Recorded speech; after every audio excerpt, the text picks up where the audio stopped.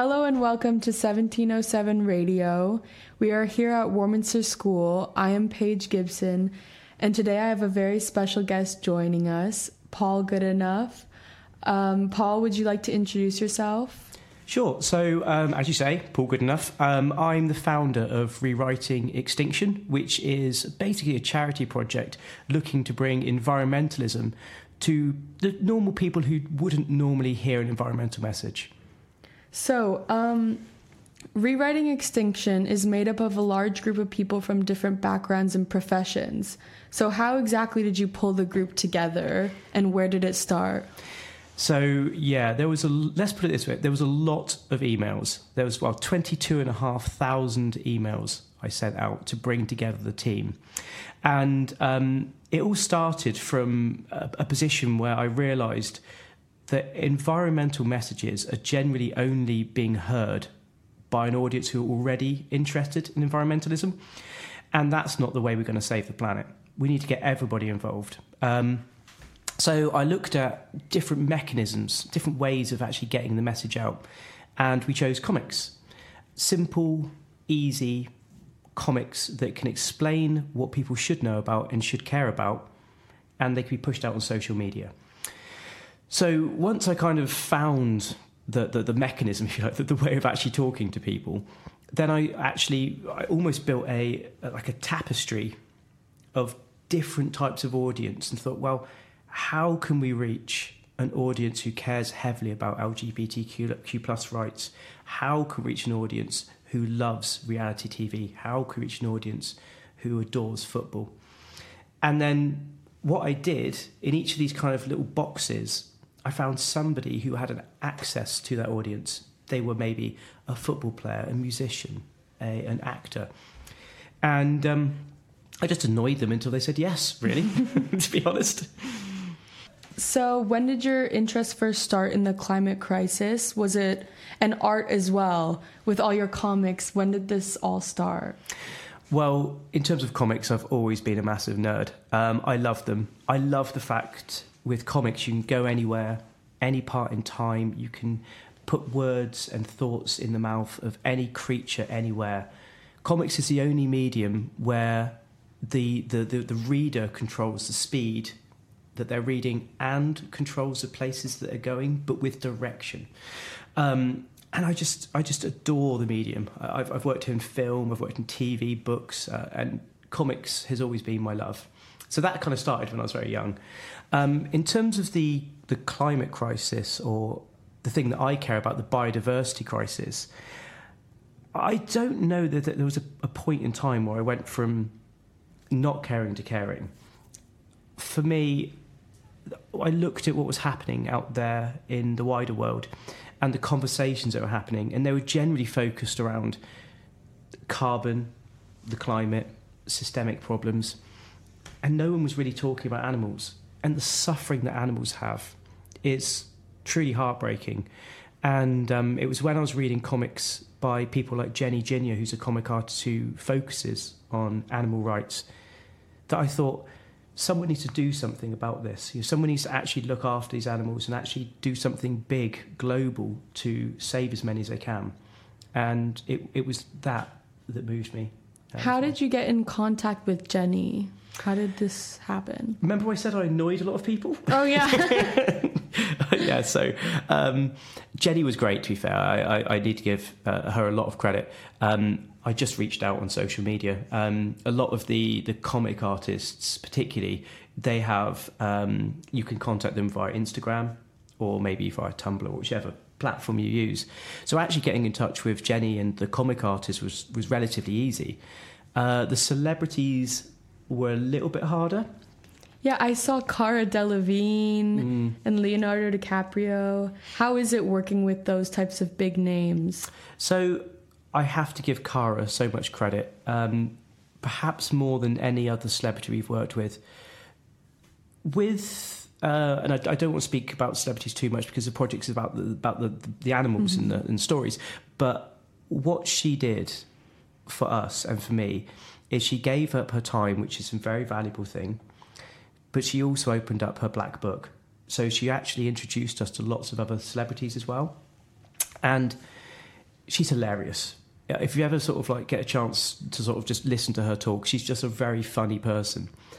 And what happened is, we had a call. Same happened across the whole project. We basically jump on a brainstorm Zoom call, and on that call, we always try to have somebody who has access to an audience and who cares about a thing. In this case, Cara, an expert who can actually offer some advice about what people should do. Myself and a storyteller, and it was brilliant. We were supposed to have a half-hour conversation. I think we were still chatting after about an hour and a half, cracking jokes, making sort of little stories up in our head. And the two comics that Cara made with us, one was called Melody with Kieran Gillen and Sean Phillips, which is a very emotive story, really deep and really moving story. And the second one, which I wrote with Dami Lee, was called The Bunker, which was just hilarious. It was just rude, silly, funny. And yeah, it was an absolute joy working with her. And as I say, as a human being, I was really blown away by how kind she was, considering her position compared to mine. Mm-hmm. And with the comics, who exactly are you focused on creating them for? Any specific audience or just anyone? Yeah, so who I planned it to be for and who actually is picking it up are actually a little bit different. So my if anyone here listening knows Instagram very well, there's a thing called the discovery screen, which is basically single images or videos in like a kind of patchwork fashion. The audience I was aiming for was the people scrolling through that screen trying to find something fun. I want to give them simple, easy, fun comics as an easy way into environmentalism. To say, hey, you enjoyed this comic, here's what you can do. But we've actually since found that a lot of our audiences were ones that I was not expecting. So we have a heavy audience with people who have perhaps a lower level of educational literacy, because the visual nature of comics makes it very easy to understand. We have a really strong audience in non-English language speaking. And we also have an audience in the over 55s, which we didn't see at all. And the reason is that those audiences I mentioned were being excluded from environmentalism because there is this feeling of experts talking to experts in environmentalism. There's facts, there's figures, there's a lot of shorthand that happens in the environmental sector. And if you don't come from that position of a higher education, and you don't come from that position of knowing the language intrinsically well, it's like someone's talking to you in another language itself, and so it puts people off. So we found that our comics are simple, easy, and fun, and that really helped reach those audience. Mm-hmm. And that they're also easily translated. They can reach so many different people. I think that's a really great way of communicating a message. And also it is just fun. Like on Instagram, if I saw that, I know for sure I would be reading all the comics. Oh, please do. Yeah, please do. Read and share. Yeah, I will. You mentioned stopping illegal fishing. Mm-hmm. And could you tell me a little bit about that? I was just interested in how that happened. Yeah, so it's quite an emotive subject, so apologies for this, but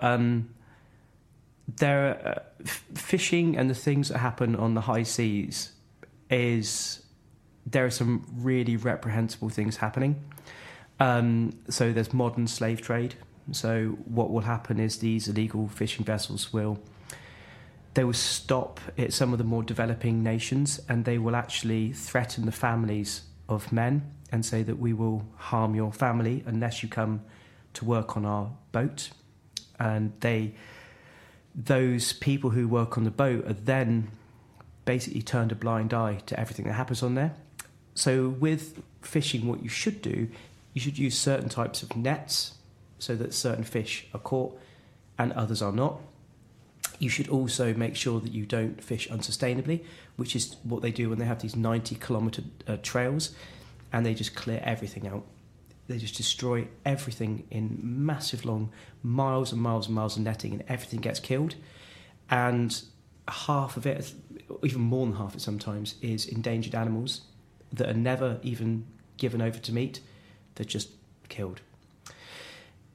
Illegal and destructive fishing is one of the biggest blights on the planet. And it's not only a blight to humanity and obviously to the species as well, but it's also actually a blight to our actual economic status too. There's trillions of dollars that should be actually going into communities and people that's just being kept by the black market of illegal fishing. So we've worked with both Greenpeace and with Sea Shepherd to raise attention to it and to put pressures on governments and ministers and organisations to clamp down on this as a trade. The problem is it's really hard. It's really hard. So even though it's illegal, it still happens because the oceans are a really big place and having vessels is a really expensive thing to do.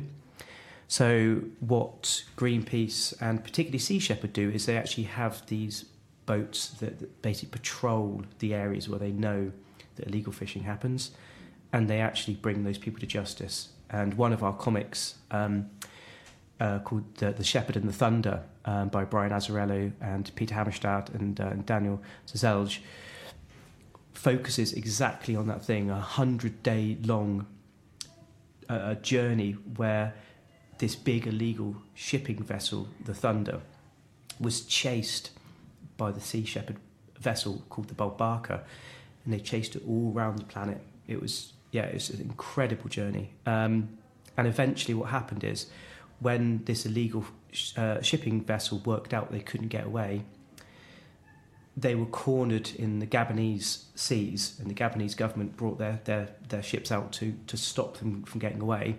The Bob Barker caught them up.